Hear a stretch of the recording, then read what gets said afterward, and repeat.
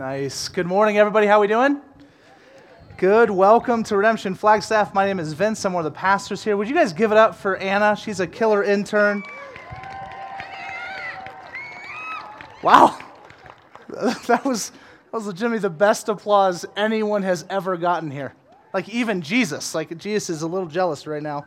Anna, good job, whatever you're doing. So, hey, my name, I already did that. But where are we at? Okay, so we are in the Gospel of John, and so turn there. I have a plan at the end of the sermon, so I'm going to try and go quick today because I'm going to invite you guys to take part in something. And so I want to say this on the front end. I want you to know how much I just absolutely love Sunday mornings. Being able to worship with you all, being able to hear from God's Word. November 1st, we'll be moving back inside. And so we've got 3 Sundays from today. We'll be back inside on November 1st, 10 a.m., just the one service. We'll be sharing kind of precautions and things and measures we're going to be taking, so stay tuned for those. But that is the plan. And so begin preparing for that. That also means that over the next 2 Sundays, there's a chance it could be chillier than it is today, and so make sure you come with a jacket or a blanket or something like that. If it is colder, we're still going to have service unless it's snowing, and then we will not have service. We had a couple people this week ask, they're like, hey, you guys are still going to do service if it's snowing, and I just looked at them and said no politely, okay? We will not have service if it's snowing, okay? So just FYI. But we will plan, even if it's a bit chilly, we're going to try and have service. It's windy like this, we're going to have service. Communion's flying everywhere, we're going to have service. That's just the beauty of what we get to do for the next couple Sundays. So again, November 1st, we're back inside. But again, I just love being with you this morning. When I get ready Sunday mornings, I get ready, kids kind of wake up about the same time as me. Verity, she gets her little beauty sleep. She gets a lot of that. That made her sound lazy. I meant to mean she's really beautiful. And so she's sleeping, and what happens is my boys, they come to see me off. Every time I leave the house, they come out to the front of the driveway, and they stand in the middle of the road, super safe, and then they just wave until I get to the bottom of my street, and I'm waving out the window so they can hear me. So the windows are down, I'm saying, bye, and then I hear them go, bye, and it gets quieter and quieter. The best part, though, is that every time I drive down my street, there's at least one neighbor who's randomly in their front yard that thinks I'm waving bye to them. And it's super awkward. Now, I don't feel awkward almost ever, and I didn't this morning when this happened with a new neighbor as well. I stopped, I explained the situation, and then now they say hi to my kids. But this is kind of my send-off every morning. But I was thinking about this as I thought through the text this morning about God's love, because we're going to look at John 3:16, for God so loved the world. For God so loved the world that he gave his only begotten Son, that whoever would believe in him would not perish but have eternal life. Now that love is a beautiful thing. And my hope is that when we leave today, we're going to take a verse and a passage that most of us here know. And I don't want to pretend that everyone here is a Christian or you've been in the church long enough to know that John 3:16 is kind of like the verse of the Bible. But for the rest of us that do, there they go. Don't even worry about it, guys. Oh man, there goes a lot of stuff. If someone gets speared by a flying easy up, I'm sorry in advance. But John 3:16, we're kind of trying to learn and move us all to this place where John 3:16 is not just something that's simple for us to recite or simple for us to know, but it's more so something that the church truly abides in daily.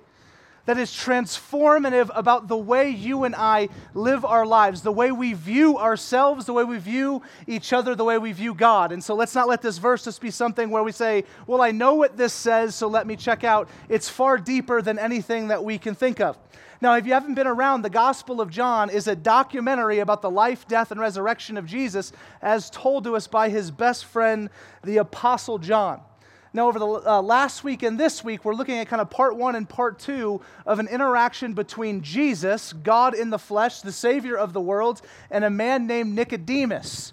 Nicodemus was one of the members of the ruling elite of the religious class called the Pharisees, and so he comes to Jesus in the middle of the night seeking to learn more.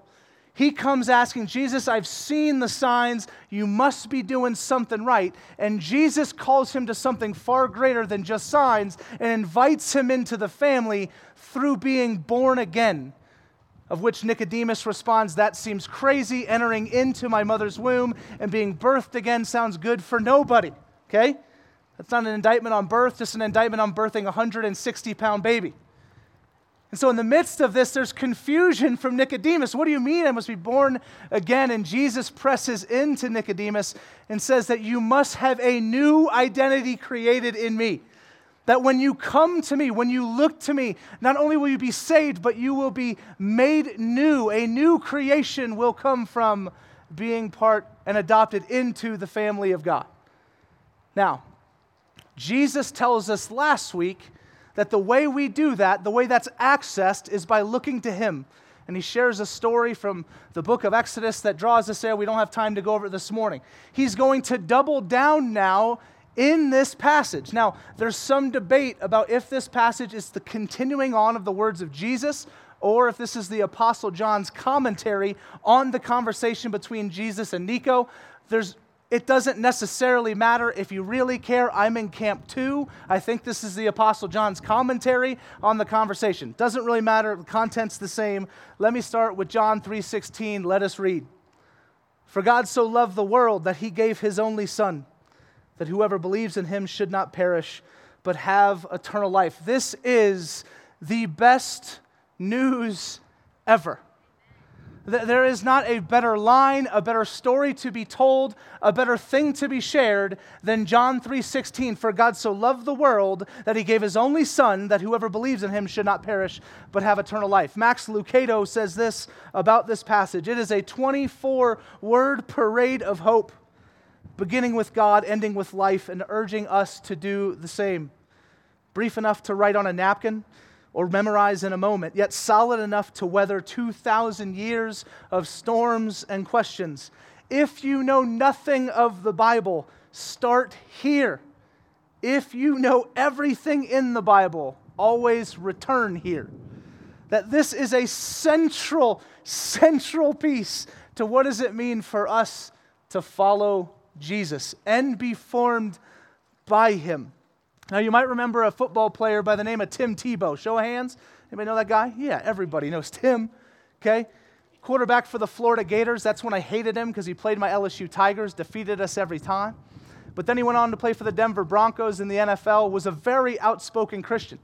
Prior to one of his playoff games, you might remember this, he wears eye black underneath his eyes, what quarterbacks do to reduce glare. And on it, he decided to write a verse. And he wrote John 3:16. Okay?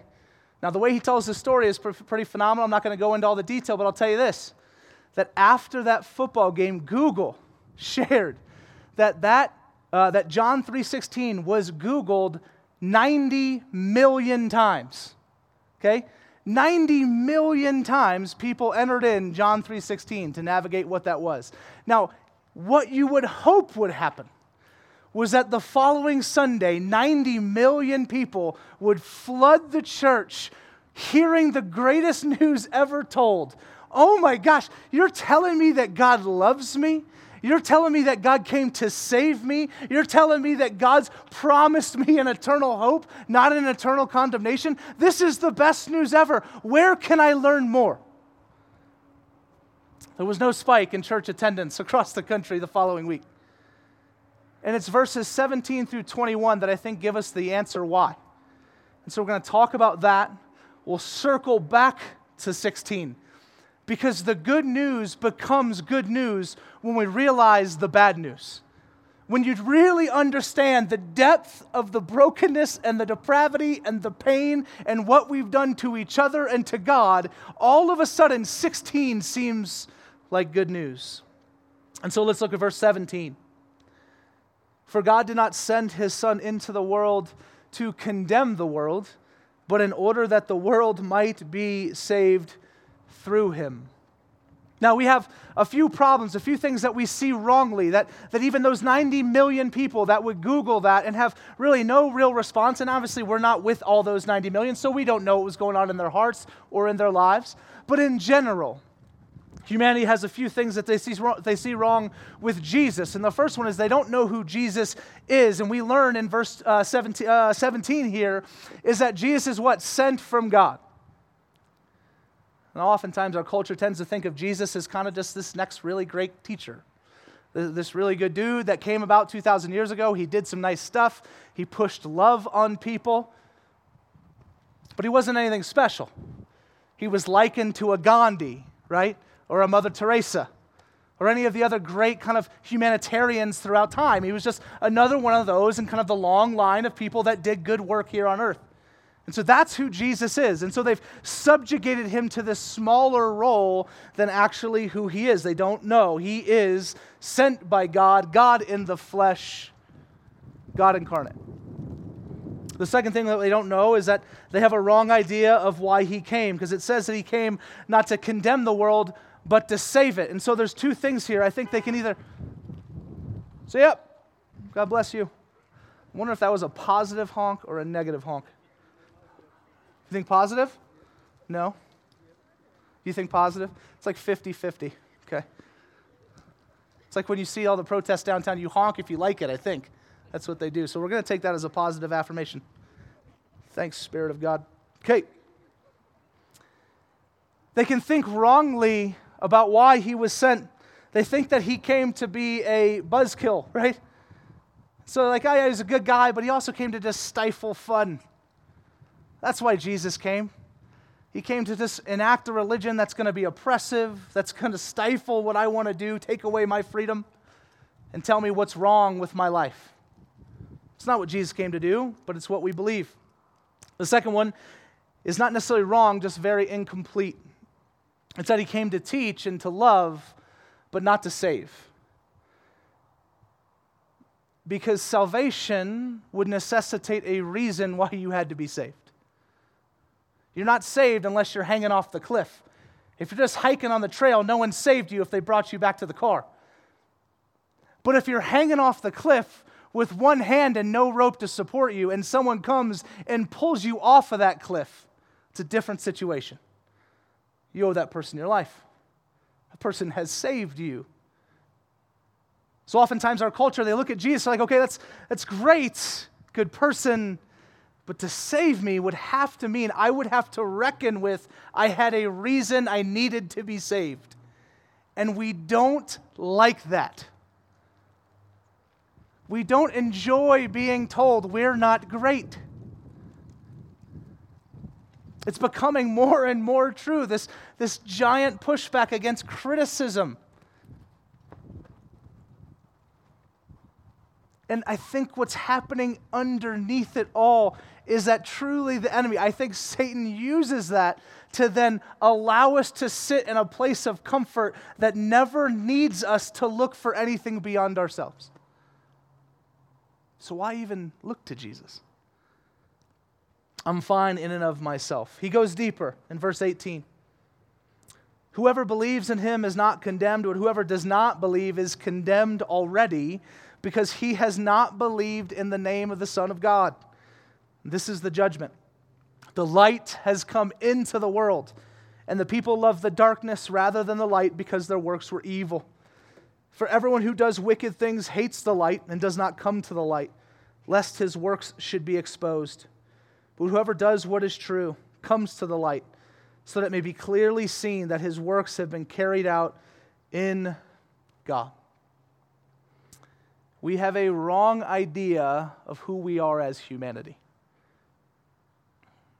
The pervading reality is we're all pretty good. The biblical reality is, no, we're all pretty bad.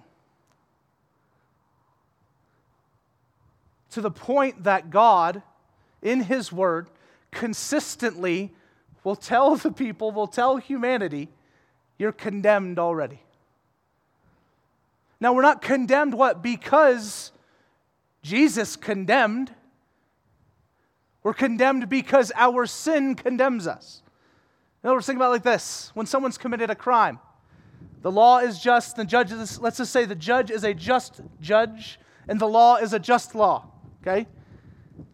And someone commits a crime against that law, he stands before that judge. Never for a moment would you blame the judge for passing along the sentence.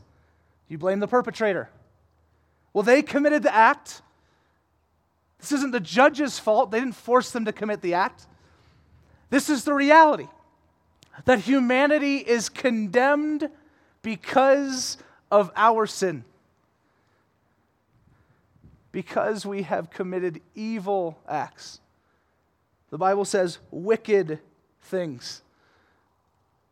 That sounds so heavy, like good morning, have a good Sunday. Like we've really forayed into bad news territory here. You're evil.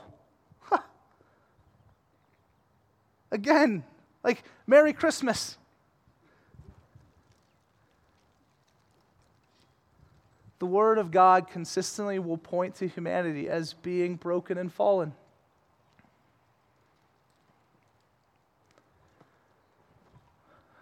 I think it's easier sometimes for us to wrap our minds around that when we begin to think about others, right? Like, okay, well, no, they do evil things. There's evil things happening in our country. There's evil things happening in our world. That person betrayed me. They're evil. They do wicked stuff. We can sense we can sniff a bit of the evil when we look to others. It's a lot harder to be able to sniff the evil in ourselves. It's a difficult thing to realize the depths of what the Scriptures point us to. And this is not a new reality for humanity. And hear me, I know some of this stuff, for many of you, you're like, yeah, no, I've heard this. Some of you you're reformed to your core. You're like, dude, I've been total depravity since 88.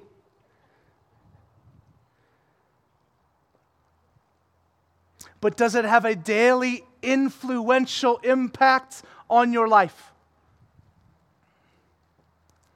Does it drive us to confession? Does it drive us to praise after the confession because we realize the goodness of John 3:16? Every morning when I drive to church here on Sunday mornings, I get in the car, I wave bye to the boys, and as soon as I turn the corner, it's pretty much confession from that moment till the moment I get here. For like 15, 20 minutes, depending on how the week went, I got to pull over for a while. Because I tell you, once you start really delving in, when you start doing the surgery, you started finding more and more stuff. I didn't love Verity the way I should have this week. For those of you, that's my wife, for those of you who don't know. I was harsh with my kids.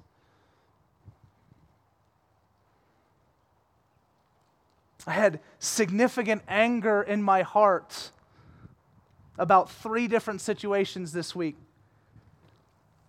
And 2 of them I let rest there for a while and simmer.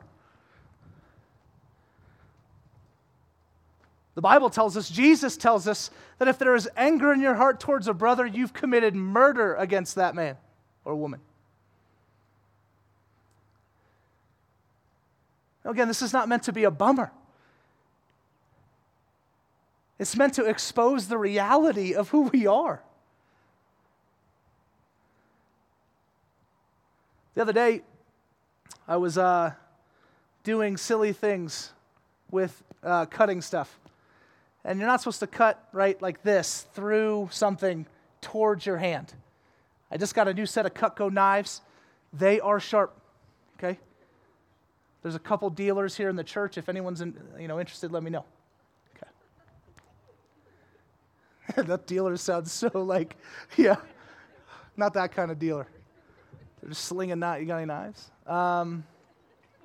So I go to separate this thing that was frozen. Like 2 patties. They were cheese puffs. Man, this is embarrassing. And so, separate cheese puffs because I'm on a diet. And I go to split them open with the Cutco knife. It slides through those, cuts my finger. Slices pretty much from the nail all the way around, about a 1/2 inch deep. Yeah. There was a lot of blood, okay? And then a lot of super glue. Now, underneath the Band-Aid there's a whole lot of stuff going on. That if I didn't take care of it, you can get infected, you could lose your finger, you could die, right? This is just, you guys understand science. I think it's really easy for the church to do exactly what John the Apostle is trying to call out to the church. That deep down, there's just a reality of sin. It's there. We're not who we're supposed to be. We're not Jesus. And so what we do is we hide it. We cover it up with a Band-Aid.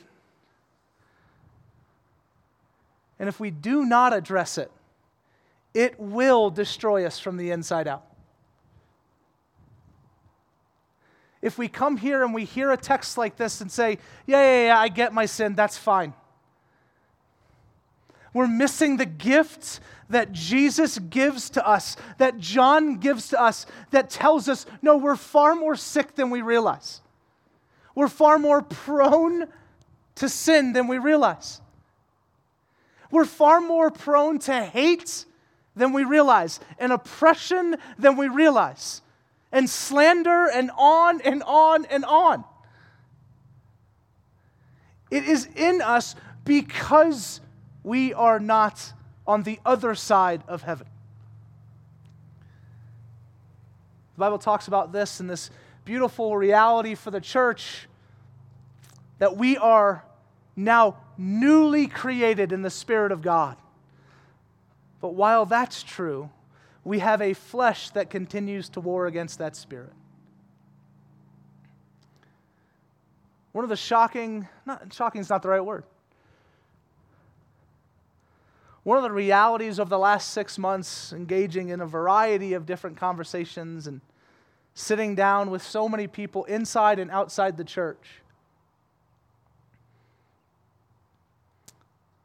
One of the best possible things that we can do in our witness is to stop admitting that we're perfect. Or stop pretending, rather. That's probably the way to say it. It's okay that we are blemished. It's okay that the church has failed. It's okay that we've screwed up. But continuing to not acknowledge it does nothing for the healing. John 3:16 is not good news to a church that doesn't think that 17 through 21 is true for it. And so he's calling this out. Now, in this work, Jesus comes in. John tells us that he is the light of the world that has now come in. He's broken into the darkness, and now light shines upon the world because the kingdom of God has been inaugurated. It is a beautiful reality. And yet in the midst of that reality, there's still the pain, the brokenness, and the sin that we see. And you begin to ask yourself, how could that be? Lesslie Newbigin, one of my favorite authors, pastors, he was a missionary in India for years and years. He talks about this reality that when the light breaks into any situation, what is created? And what's created is a shadow. That right now, underneath your easy ups, right, this giant wall that has become a favorite seating place for many, okay? A giant shadow is cast when the light comes into the world. And there are various buildings, easy ups metaphorically, that cast wide shadows for us to hide behind. One of them is religion. One of them is this belief that if we're good enough, that if we can prove ourselves to one another, we can hide behind this reality. So we don't need our sin to be exposed because I'm a good church attender. I'm a good Christian. When the world looks at it, right, I do the church attendance, I tithe, I check all the boxes that most of the world would think defines a believer. And we can hide behind that and never let our sin come to the fore. It's not difficult to fake it. There's other shadows that are cast, I think, by the different idolatries and things that we've propped up in our world, things like money and status. Okay, well, this money thing, like I'm secure, I'm content, I have everything I need. And so we prop up these big walls that we can hide behind those. Look, life is great. Social media, Instagram, Facebook, a curated picture of your life is just another wall that's propped up that we can hide behind. So everyone would look and say, no, they got it all together. If anything has proven true over these last 6 months, no one has it together. When pressed, impurities come out.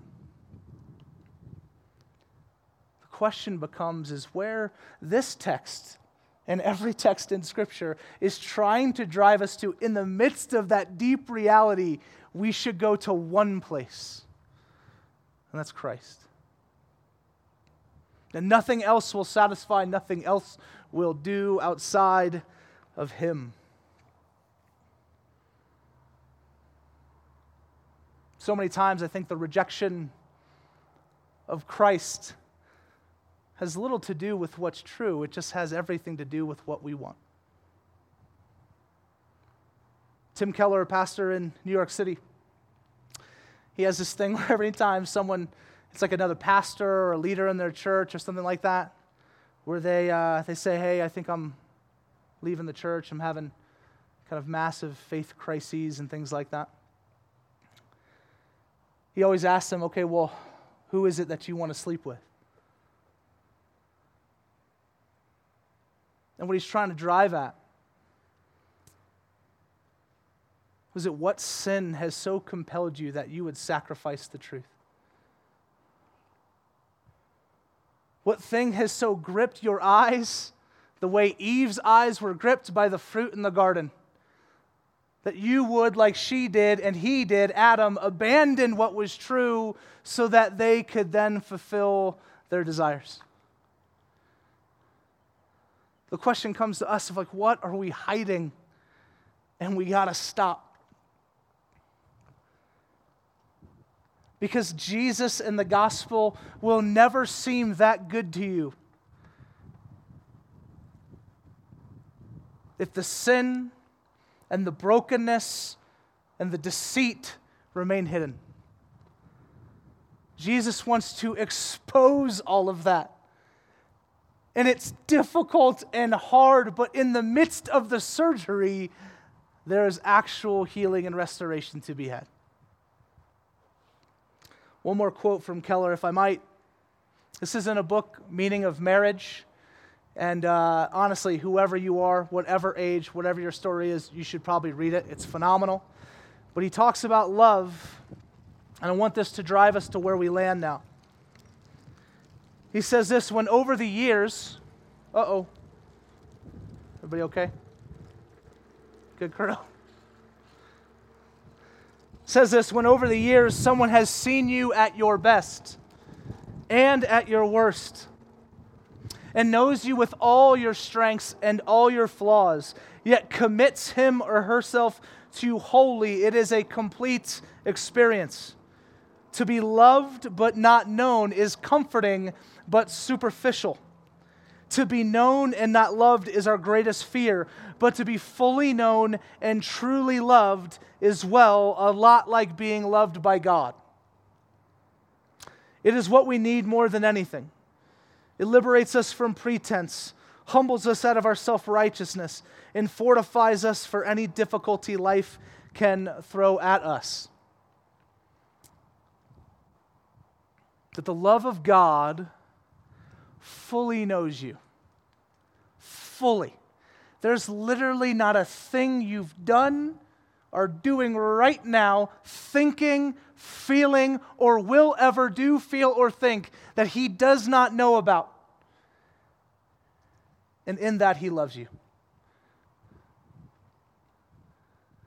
But we trade in the beauty and the opportunity for the apex and perfection of love when we hide. When we keep our sin buried, hidden behind the metaphorical walls that cast shadows with the present light of Christ in the world, we miss out on the deep, abiding affection and love that God has for His people. The Bible says it like this, that sin separates us from God.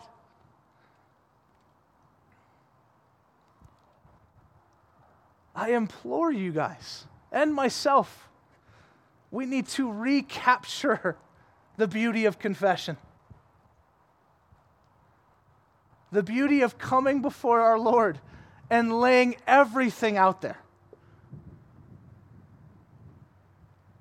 The second step to that is bringing it to safe people around you that will consistently point you to continue in that path and point you to verses like John 3:16 that reminds us that even with how wretched and evil we are, God so loved the world that he would sacrifice his only Son,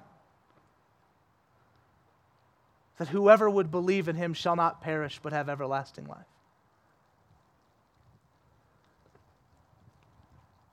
The good news gets gooder the more we embrace the bad news about truly the depths of how broken we are. Again, that might not be shockingly a new idea for many of you. I think by knowledge we've somewhat ascertained, yeah, that makes sense. I can get my mind wrapped around that. I've heard that before. That's not new. Has it moved us to a place of confession? And a place of honesty, and a place of stopping the hiding so we can actually get the help and God's love that we need. A few things about John 3:16 as we close. A beauty for this verse, as it would have been communicated by the Apostle John here, is that now Jesus' love extends far beyond Israel, and now it is for all. Apparent to the world now that God's love extends to all nations, all tribes, all people, all tongues. That love is for everybody. Not reserved for the elite, not reserved for one class, one people group, one color, one whatever. It's for the world.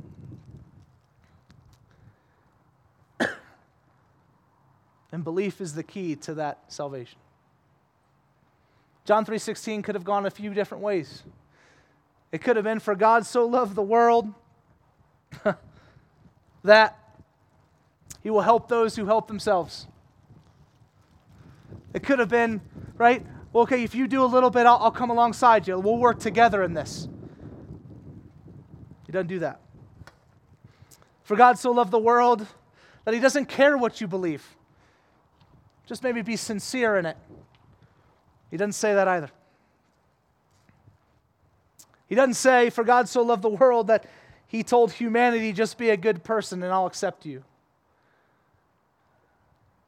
He says, for God so loved the world that he sacrificed himself, and that the only key to access that is belief. It's to follow Jesus. That is good news in a world that is constantly telling you and I to do better. That we could be secure in the love of Christ that's accessed through what he's done, not what we've achieved. Again, these are gospel realities that are just so obvious to the church, right? But I fear they haven't embedded themselves in the way they must necessarily be for all of us. That we would continue to remain faithful until the end, as Paul says.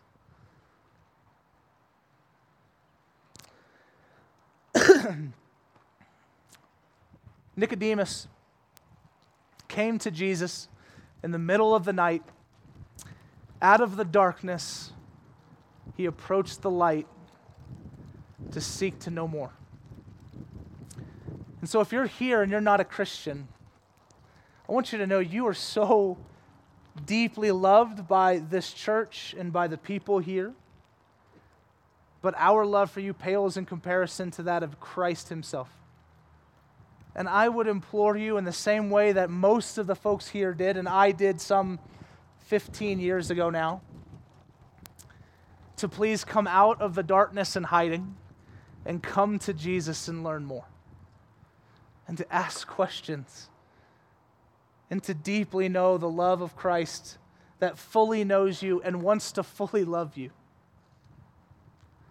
If that's your story, I'm not going to have you stand up right now. I'm not going to have you raise your hands. But if that's your story, would you talk to us? Come up to the Connect desk. Talk to someone that's around here. If it ends up being another person in your exact same shoes, then you two can come up together. It'd be great.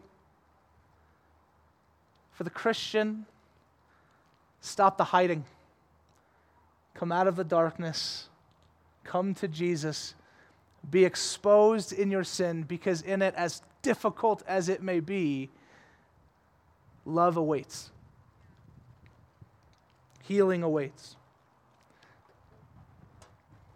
We land here with a reading from Revelation 21 and 22, because you can't get away from the beautiful reality that what you get here in John 3:16 is not just victory and salvation and a promise of life here, but one hereafter. That eternity awaits all those who are in the family of God, who by the love of Christ, by the death of Christ, by the resurrection of Christ, have been saved. This is the promised destination. In Revelation 21, verse 1 says this, and please soak in the imagery, even if you've heard this 100 times. It should not get old for us. It says, I saw heaven and earth new created. Gone the first heaven, gone the first earth, gone the sea. I saw holy Jerusalem, new created, descending resplendent out of heaven, as ready for God as a bride adorned for her husband. I heard a voice of thunder from the throne. Look, look, God has moved into the neighborhood, making his home with men and women. They're his people, he's their God. He'll wipe away every tear from their eyes. Death is gone for good. Tears gone. Crying gone. Pain gone. All the first order of things gone.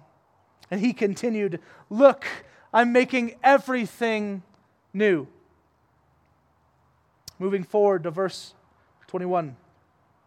There was no sign of a temple, for the Lord God, the sovereign strong, and the Lamb, Jesus, are the temple. The city doesn't need sun or moon for light. God's glory is its light. The lamp, the Lord, is its lamp. The nations will walk in its light, and the earth's kings bring in their splendor. Its gates will never be shut by day, and there won't be any night. They'll bring the glory and honor of the nations to the city. Nothing dirty or defiled will get into the city, and no one who defiles or deceives. Only those whose names are written in the Lamb's book of life will get in. Then the angel showed me water of life river, crystal bright, flowing from the throne of God and the Lamb, right down the middle of the street. The tree of life was planted on each side of the river, producing 12 kinds of fruit, a ripe fruit for each month. The leaves of the tree are the healing of the nations. Never again will things be cursed. The throne of God and of the Lamb is at the center. His servants will offer God's service, worshiping. They'll look upon his face, their foreheads mirroring God. Never again will there be any night. No one will need lamplight or sunlight. The shining of God, the Master, is all the lights anyone ever needs. Let's pray.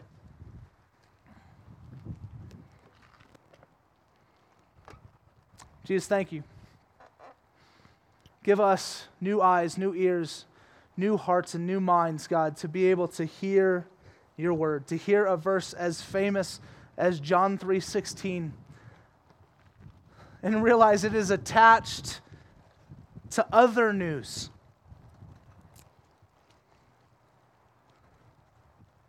God, that the good news is that though we were enemies, though we were in sin, you still loved us. Though we mocked you and beat you and killed you, you pleaded from the cross, forgive us, Father. Forgive them, Father. They know not what they do. Lord, we repent and we confess that we are sinful, that we hurt the people that we love the most, that we hurt people that look different, act different, are different. But Jesus, you invite us to a better way.